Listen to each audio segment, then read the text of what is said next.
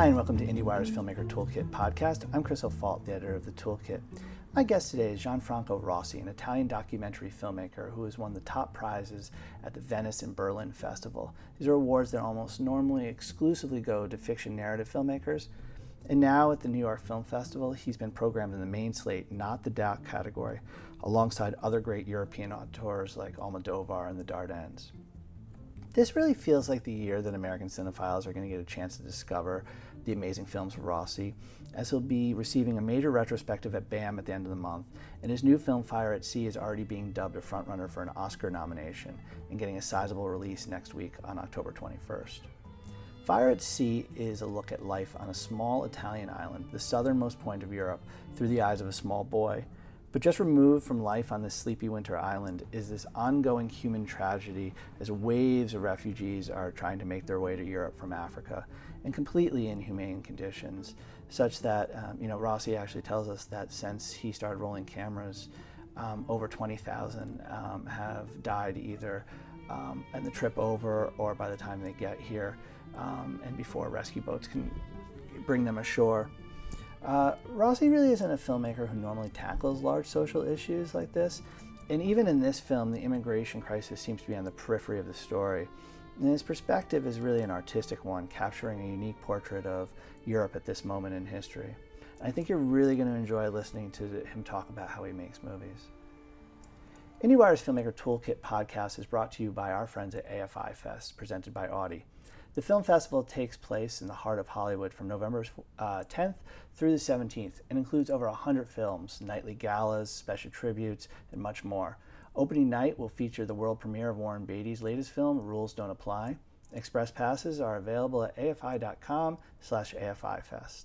And now my conversation with the great Gianfranco Rosi. So my understanding is that you becoming a documentarian, you're like 25. You'd seen Sherman's March, and you realized that you could make a film by yourself. You can be alone. Yeah, you can.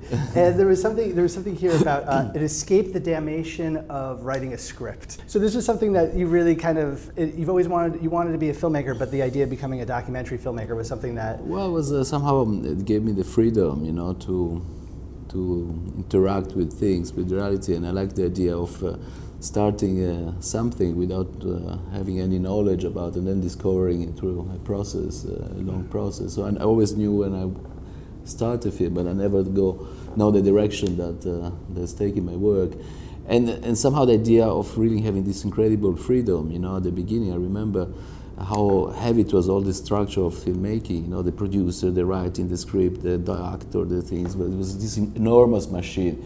And then at the end, when you have a script, everything lasts so little, so it takes ages in order to prepare this whole structure. And then once you start, everything is so limited and there's no space for mistake or for rethinking or for... So the idea, when I saw Sherman March, for me became this incredible wonder, this incredible sense of freedom. And I said, well, you can make film on your own. I remember when I was in Varsavia. I was there with the festival with my film Below Sea Level. And in the elevator, I met Ross. Yeah. And I said, are you Ross? And he said, yes, I am. And I said, can I hug you? And he said, well, let's have a beer. So we went for a beer. And then I was like, I told him about how much inspiring he was for me. And then there was a screening of my film the same night or the next day, actually a few days later, and we really hung out a lot together. And at the end he was like, I really hope I like your film, because it was such a good time we had together. Right. If I don't like your film, it's going to be really trouble. And then after the film he came out and he gave me a beautiful hug and he loved that film, so it was a great, and we lost a bit of touch lately, but I would like to see him again. My understanding of the way that you've worked, even starting with Boatman, is you don't pick up the camera, but you spend time in a place, and you're not coming in with an agenda. Like I think some people think this new film is like, oh, you went in to make a film about immigrants. Yeah. And that really what it is that you need to get a kernel. It's not like you have to have a whole idea, but you have to have like a sense or some kind of emotional attachment to something, and then you pick up the camera. Is that? Yeah, and absolutely. For me, it's very important to start from almost an empty page, like completely what like a writer would do, like have the blank page, and then slowly you start finding a way. And for me, the first things I have to do, I have to discover a place. It was India, it was the desert, it was a room with a sicario, it was Rome around the ground, circle, yeah. The circle. So there's always a place which somehow has a very strong impact, And then within this place, I have to be able to find the people, and this happens through encounter, like life. It's very random most of the time. It's hard to know who you're going to encounter, and once you meet enough people that you can say, okay, this is a journey. I can start with this group of people. Suddenly, everything becomes empty. Around the ground where 3 million people live, I had 6 people with me. In India, I had 1 person with me, the boatman. In El Sicario, I had 1 person. So these people, then they become an archetype almost. They have to embrace also what you don't see. And mostly they have somehow, through their own story, like what happened in Lampedusa, they have to reflect what's the strength of the place that I want to narrate, Lampedusa in this case.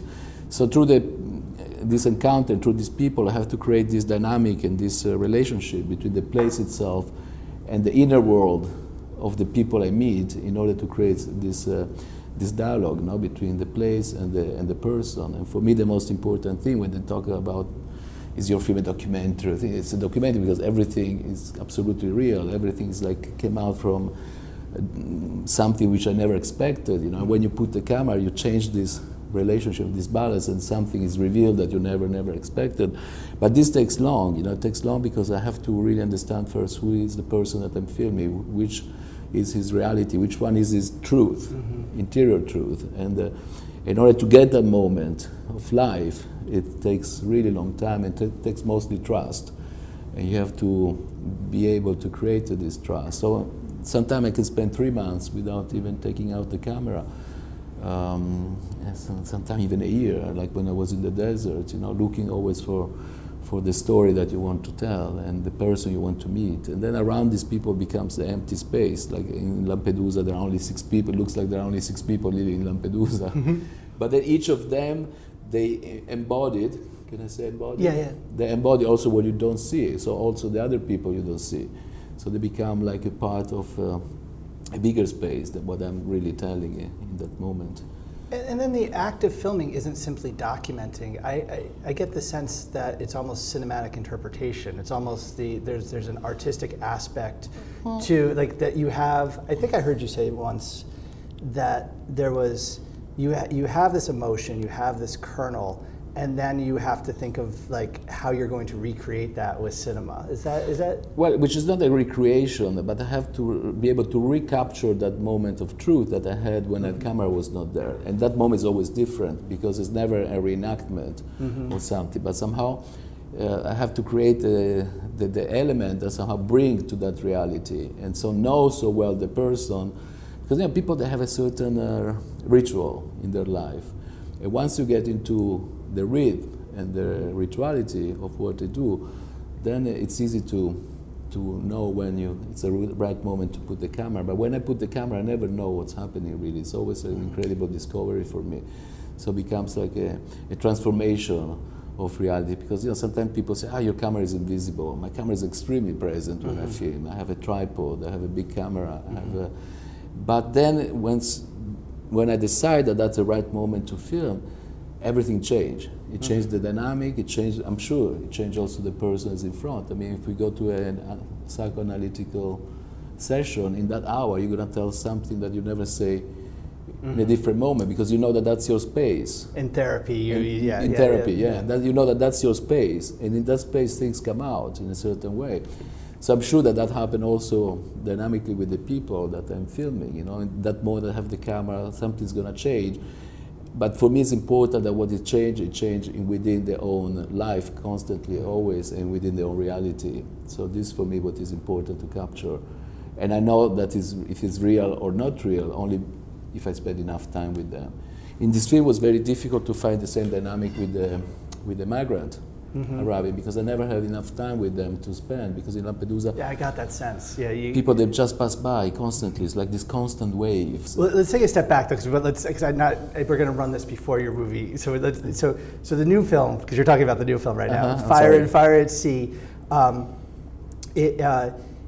do you pronounce this island? It's Lampedusa. Lampedusa, and I got the sense that everybody, of course, is talking about, and it's such a big issue right now, the refugees and the immigrants, and but my sense, which became more and more in this last 1.5 years. But my sense really was that it was the people, the boy, Samuela, and his family, and his father going out and fishing, and that. In that place, it's an island, right? Yeah, it's a small, very tiny island. It's 20. It's like a tip of Manhattan downtown. It's like a really small island. You can circle the island in 2 hours walk. It's right off. It's right near Sicily, right? It's off Sicily. Let's say Italy. I'm getting a map drawn for me right now. Italy, Sicily, Lampedusa, and Libya. So it's they're coming up from Africa. Usually, in every map of Italy, Lampedusa is always out of the map. Right. So it's like there's no space. Because it was like it's not part of the Europe one, and it's not part of the Africa it's the last one. tip of Europe. It's really the door of Europe. Right. It's the last. It's the last place of Europe, Lampedusa, and somehow it's a beacon of freedom where people arrive from Libya. This has been happening 20 years. 500,000 people pass through Lampedusa, and only recently everybody realized, oops, there are people moving in this world, But I get this and becoming paranoid about that.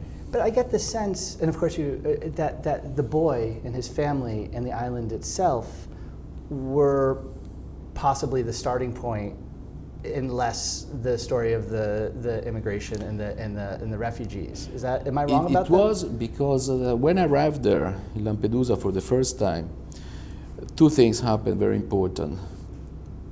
The same year, it was the border of Lampedusa was moved into the middle of the sea with an operation called Mare Nostrum, which then became Frontex and then became Triton. So it was somehow militarized, this border, where they were patrolling constantly, both from the European community. So And that's in direct response to the immigration and refugee wave coming up. Yes, and every boat was somehow intercepted in the middle of the sea. So they've been brought into Lampedusa separately. Before the boat, they used to arrive to Lampedusa directly. So there was an interaction between the island and the people. Since the last 3-4 years, this interaction stopped because everything's been somehow institutionalized. So in the film, there appears like these this world that they barely touch. And in between this world, there's the doctor that somehow puts these 2 things in contact. But this somehow, it's also a metaphor of Europe for me, what happened right now in Europe. These 2 worlds that they can never communicate. They're there, both of them, but they don't communicate. So when I arrived in Lampedusa, I found this situation which already was this border, so no boats were arriving there anymore directly. And the center, the hotspot center, was closed because there was a big fire. So for 6 months, 4-6 months at the beginning of my film, the island was empty. There were only people from Lampedusa, and then it changed later. They start arriving with this modality, with this new modality. And so this gave me the incredible, at the beginning I was like, oh, how am I going to show this? Because everybody's expecting that this island is an incredible interaction between the migrant world and the people, and it's not. And even now that there's a center, it's like completely no touch of that.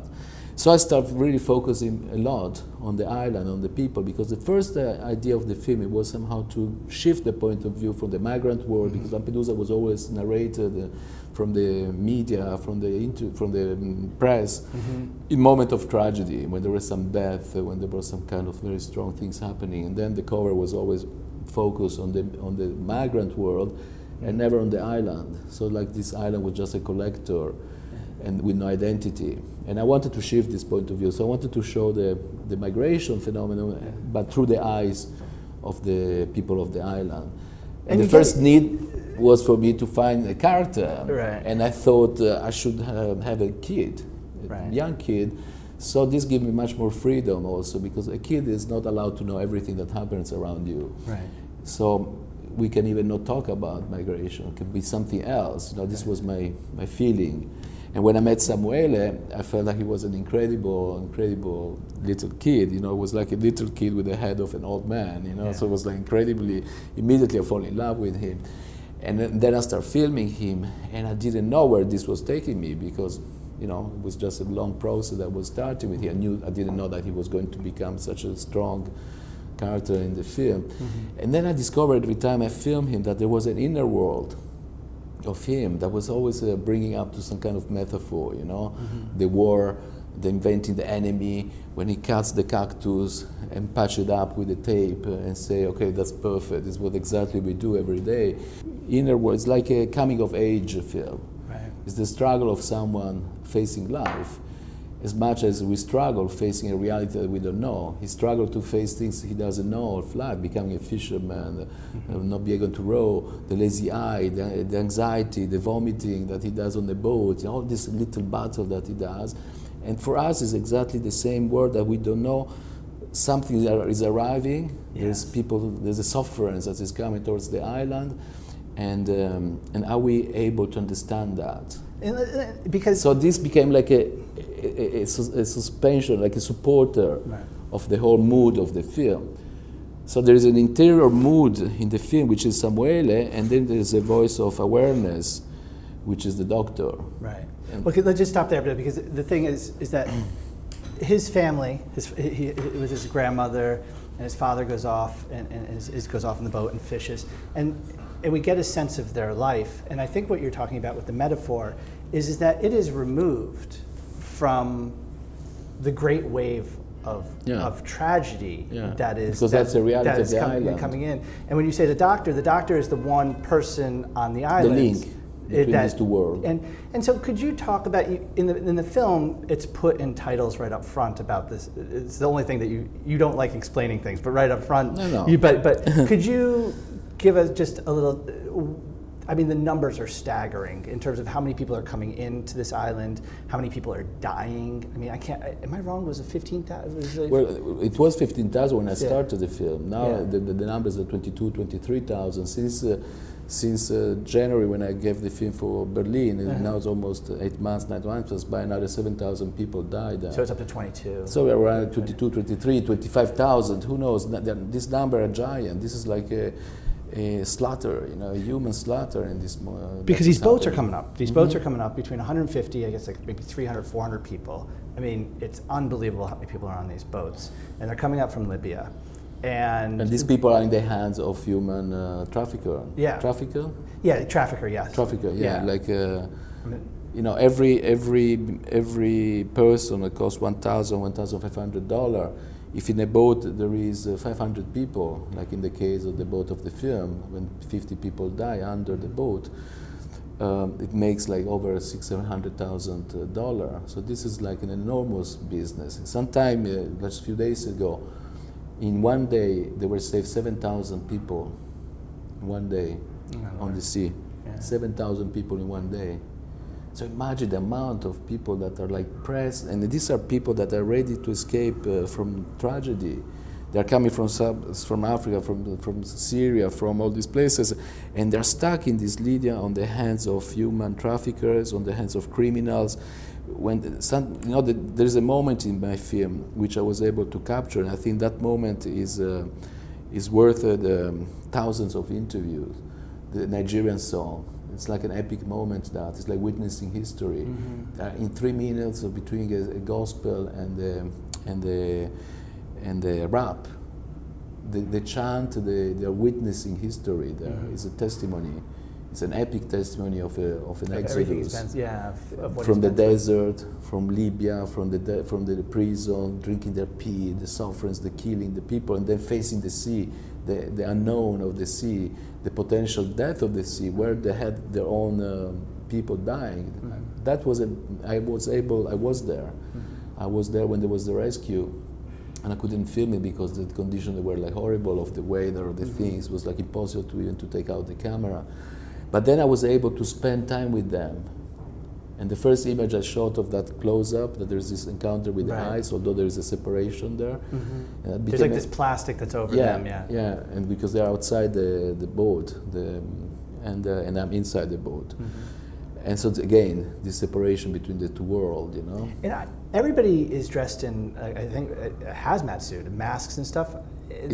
On the rescue. Yeah, on the rescue. I assume you are as well. Or I did try not to because I feel comfortable to have with my camera, my sound. Plus the eye contact and making. So I try not to have that on. But the day that I had that I filmed the tragedy that I put in the film, in that day I was obliged to have that because when I went also on the boat and things, they asked me to wear that. But then when I was on the boat filming with the people that were crying, or the tragedy there, I didn't have that anymore on me. And I had to sign a paper for my responsibility not wearing it that way. But also it was very impressed for me. I spent 40 days in this military boat. And the fact that they were all dressing like this, it gave me always this idea they were phantom almost, you know, that they were like these aliens, to save aliens, you know, aliens saved by the aliens. You know, it feels like, I don't know if you saw the Spielberg movie E.T. where they... Yeah, I wanted to have this boat with almost like you didn't, it's like a phantom boat, you know, go to an hypothetical rescue, and then this boat encountered death. So in my mind there is always somehow a structure of narrative things, you know, which is more like, I don't want to say it's a poetic film because it's not me to say the things, but I like to use the language of a poetry instead of language of essay in the film. You know, I like that the word have more space around, that you can interpret it much more, that the distance, you know, between words is like a note.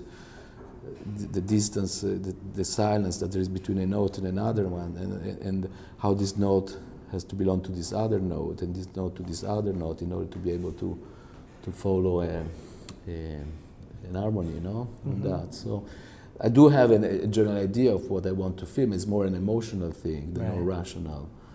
So to create always almost a narrative feeling, you know, more close to a fiction than to a documentary. And almost closing the door always of information, you know, like I don't like to say everything. My challenge in my film is like, how less can I say? How little can I say in order still the film to make sense? Because, you know, when people say, the fuck is, what are you talking about here? But that's what I like to do always, you know, to say as little as I can.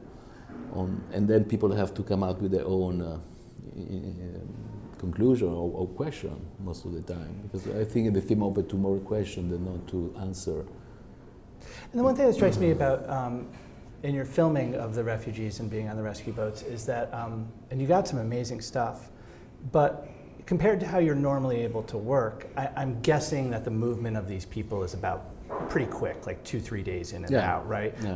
So your normal process, such as the people that are on the island who you got to spend those months with beforehand, and then and you feel it in your film. It feels like it's being filmed differently, and that you're getting and you don't. And there's also a different approach, right? Because one is more somehow more moment, you know, handheld shots, more like improvising constantly. The other one is more like settled. There's one frame.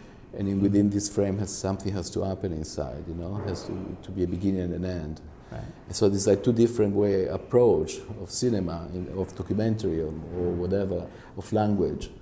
The one thing though is I think that should be said for, and I should say this, that at the end of the month they're doing a retrospective of your work, and I really think with this film, and I think this film's going to be playing here for a while, that I really think people are going to be, this is the year that in the States that people are going to really start discovering your work. I really honestly believe that in terms of the filmmakers that we underappreciate in the States, you're at the top of my list, and I'm really hoping. And so, but one thing I bring this up is that because you just talked about handheld documentary, and in some sense you're giving a little bit of a false impression, because you have the single most locked down on a tripod camera I can think of. Which is the first time I used that, then I can let you know why in this film. Because I mean, my sense is that it's, I mean, most independent narrative fiction films are not as steady and as determined in your frames. Your frames are beautiful. And my sense is that you have found your space, you've figured out where your camera is going to be, and you know what that relationship's going to be, and you're not the type of filmmaker, if something's going to happen, take the camera off the tripod and go follow it. I don't. Yeah, you don't do that. No. And so, you know how many things I miss? But for me, my work is about missing things. Yeah. Because I miss maybe 60% of things, and then I'm able to capture the 40%. But that 40% is worth it, all the things I missed. And considering you're on the boat, you're in because when you miss things, you're constantly chasing something, like a dog on a bone. Right. And I don't want to have that. I start focusing just on things that are important, and then that has to come out for me. And I'm waiting for that moment. I wait for that moment to come. You know, my guess. And once you have that moment in your mind, sooner or later it will come. I don't have to recreate that moment, but if you know what you want and what you expect, a certain point is going to come there. That's the moment I'm waiting, and that's where it is, and I cannot miss that now. Right. This is the moment. Frame still, no anxiety, no start shaking, no move, no things, no looking for. You know, the first shot of the film is a handheld shot. Oh, the one with the boy in the tree? Yeah. Well, you're steady. You are. Look at. Did you see the film on the big screen? I'm going to do it tonight. Okay, yeah, so think about that tonight. Yeah. Okay.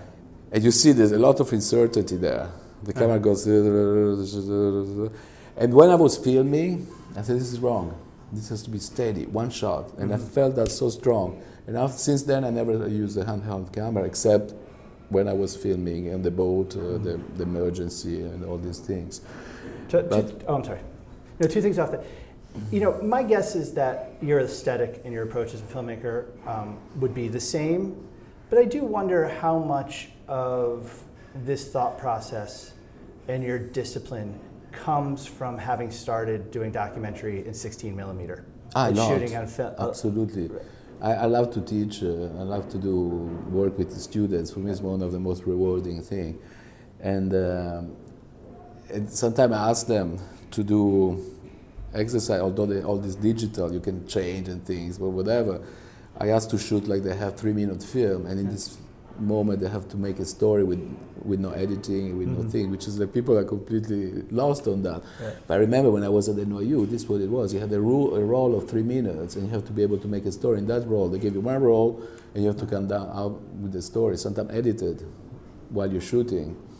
And the discipline that gives you that is incredible. With Boatman, which is my first film I did in India, I think I shot like 15 hours of film. Yeah, I actually have that. I saw this last night. Very, very little. I don't 12 remember. Hours. You were 12, there for 5 years. Yeah. 12 hours of footage. So you probably have people out there right now that shot 12 hours last week on their documentary. They even compress maybe 12 hours in an hour. You know, they make like 6 cameras. Let's go. Or like make it fast so it looks like. But that was so the discipline, you know, and so every shot was worth it, everything you had, money, things, your travel, your trip. That shot became so important. That shot was the mother of all shot possible. You know, you were discovering cinema in that moment. You know, you were the one making that composition and that element. And that truth had to come out. And in both, I remember, I never wanted to cut things in between. So I had to wait, and that was very difficult because I had a roll of 15 minutes there.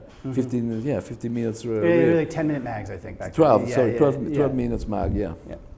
And within that space, you have to be able to tell a story between, if you see Boatman, that is coming out here, it's a film I really love a lot. It's like I've seen, how long is it?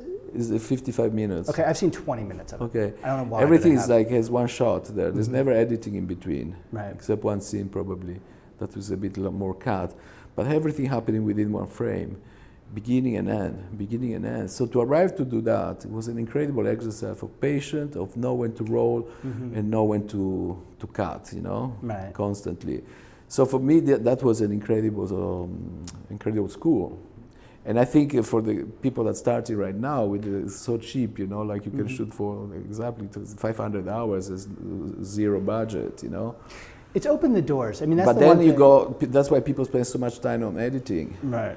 For me, editing is maximum. My film Sicario we edited in 10 days. Below Sea Level we edited in 1.5 months. This film we edited in 2 months. So the editing process is very fast because I know exactly what I film, and I know what is important in my film. When I edit, I never look all my footage. Never. You don't? I don't. I don't look 90 hours of footage. I have a great assistant that he selects the whole, and he makes the right, Samuele, the doctor, the things. He logs the whole film. And then I close my eyes and I say, okay, Samuele, and they start coming out the scene. I don't have to look all Samuele because the moments are there. When you're looking inside the camera, another thing that I learned a lot when I was filming, and for me it's very important that not this, it's important this eyepiece. Mr. Rosi right now is showing me on a camera, by the way. He's got the camera out. It's fundamental to look inside here. It's important to look through the viewfinder. Because then everything is here. It's like a microscope. Right. And you discover a world within this. Because if I do this, I have so much things around me. So this doesn't make any sense. Just the difference being, because right now you're showing the difference between looking through an eyepiece and looking through a frame versus kind of standing back and seeing the world in a monitor. In a monitor. Yeah, in a monitor. I hate when they take a picture like this or film like that. For me, it's inconceivable because film is like, for me, is this. Right. It's all my body and an eyepiece, and this frame that is there is the whole world you have, and this has to make sense. Right. And only by looking at an eyepiece, it's like a scientist with a microscope. You don't see anything, and suddenly you put a microscope, and you discover a world inside. And this makes me discover a world and a narrative. And the fact that I do sound and camera at the same time, it gives me this incredible unity between sound, narrative within the frame, and also I have to be able to include in this frame what I don't see, what is outside me. If a good frame, you can see also what is in your back, what is in the side of the frame. Get a sense of what's outside the frame. It has to be inside. Get a sense of what the story is not told by the character. There's something bigger around. Right. The politics in my film, I always say, is the third story outside the frame, and yet it comes into the film so strong. It became one of the most political films, definitely, that I made. You're talking about this film, yeah. Because the politics is breathing outside the frame in my film. It's never inside like a point of arrival. I never want to say this is what it is, So, but it leaves so much space that then politics it comes in constantly. Light and color and image is so important. I mean, anybody listening to this can tell that you're really coming at this from a very strong artistic standpoint. And the light and the color are so important to you. And this film has a very distinct look. I'm curious, did you choose a specific time of year? There's a grayish, bluish to it. I can only imagine like this place and the feel of this movie would look different in kind of a summer setting. Well, first because the island in the summer changed completely. It becomes colonized by thousands of tourists. Oh, the summer people come. Summer people come. So whenever the tourists are the new colonial force that change completely the dynamic of a place. Okay. That would be a different film. And even Samuele is corrupted, in brackets, by the tourists, Okay.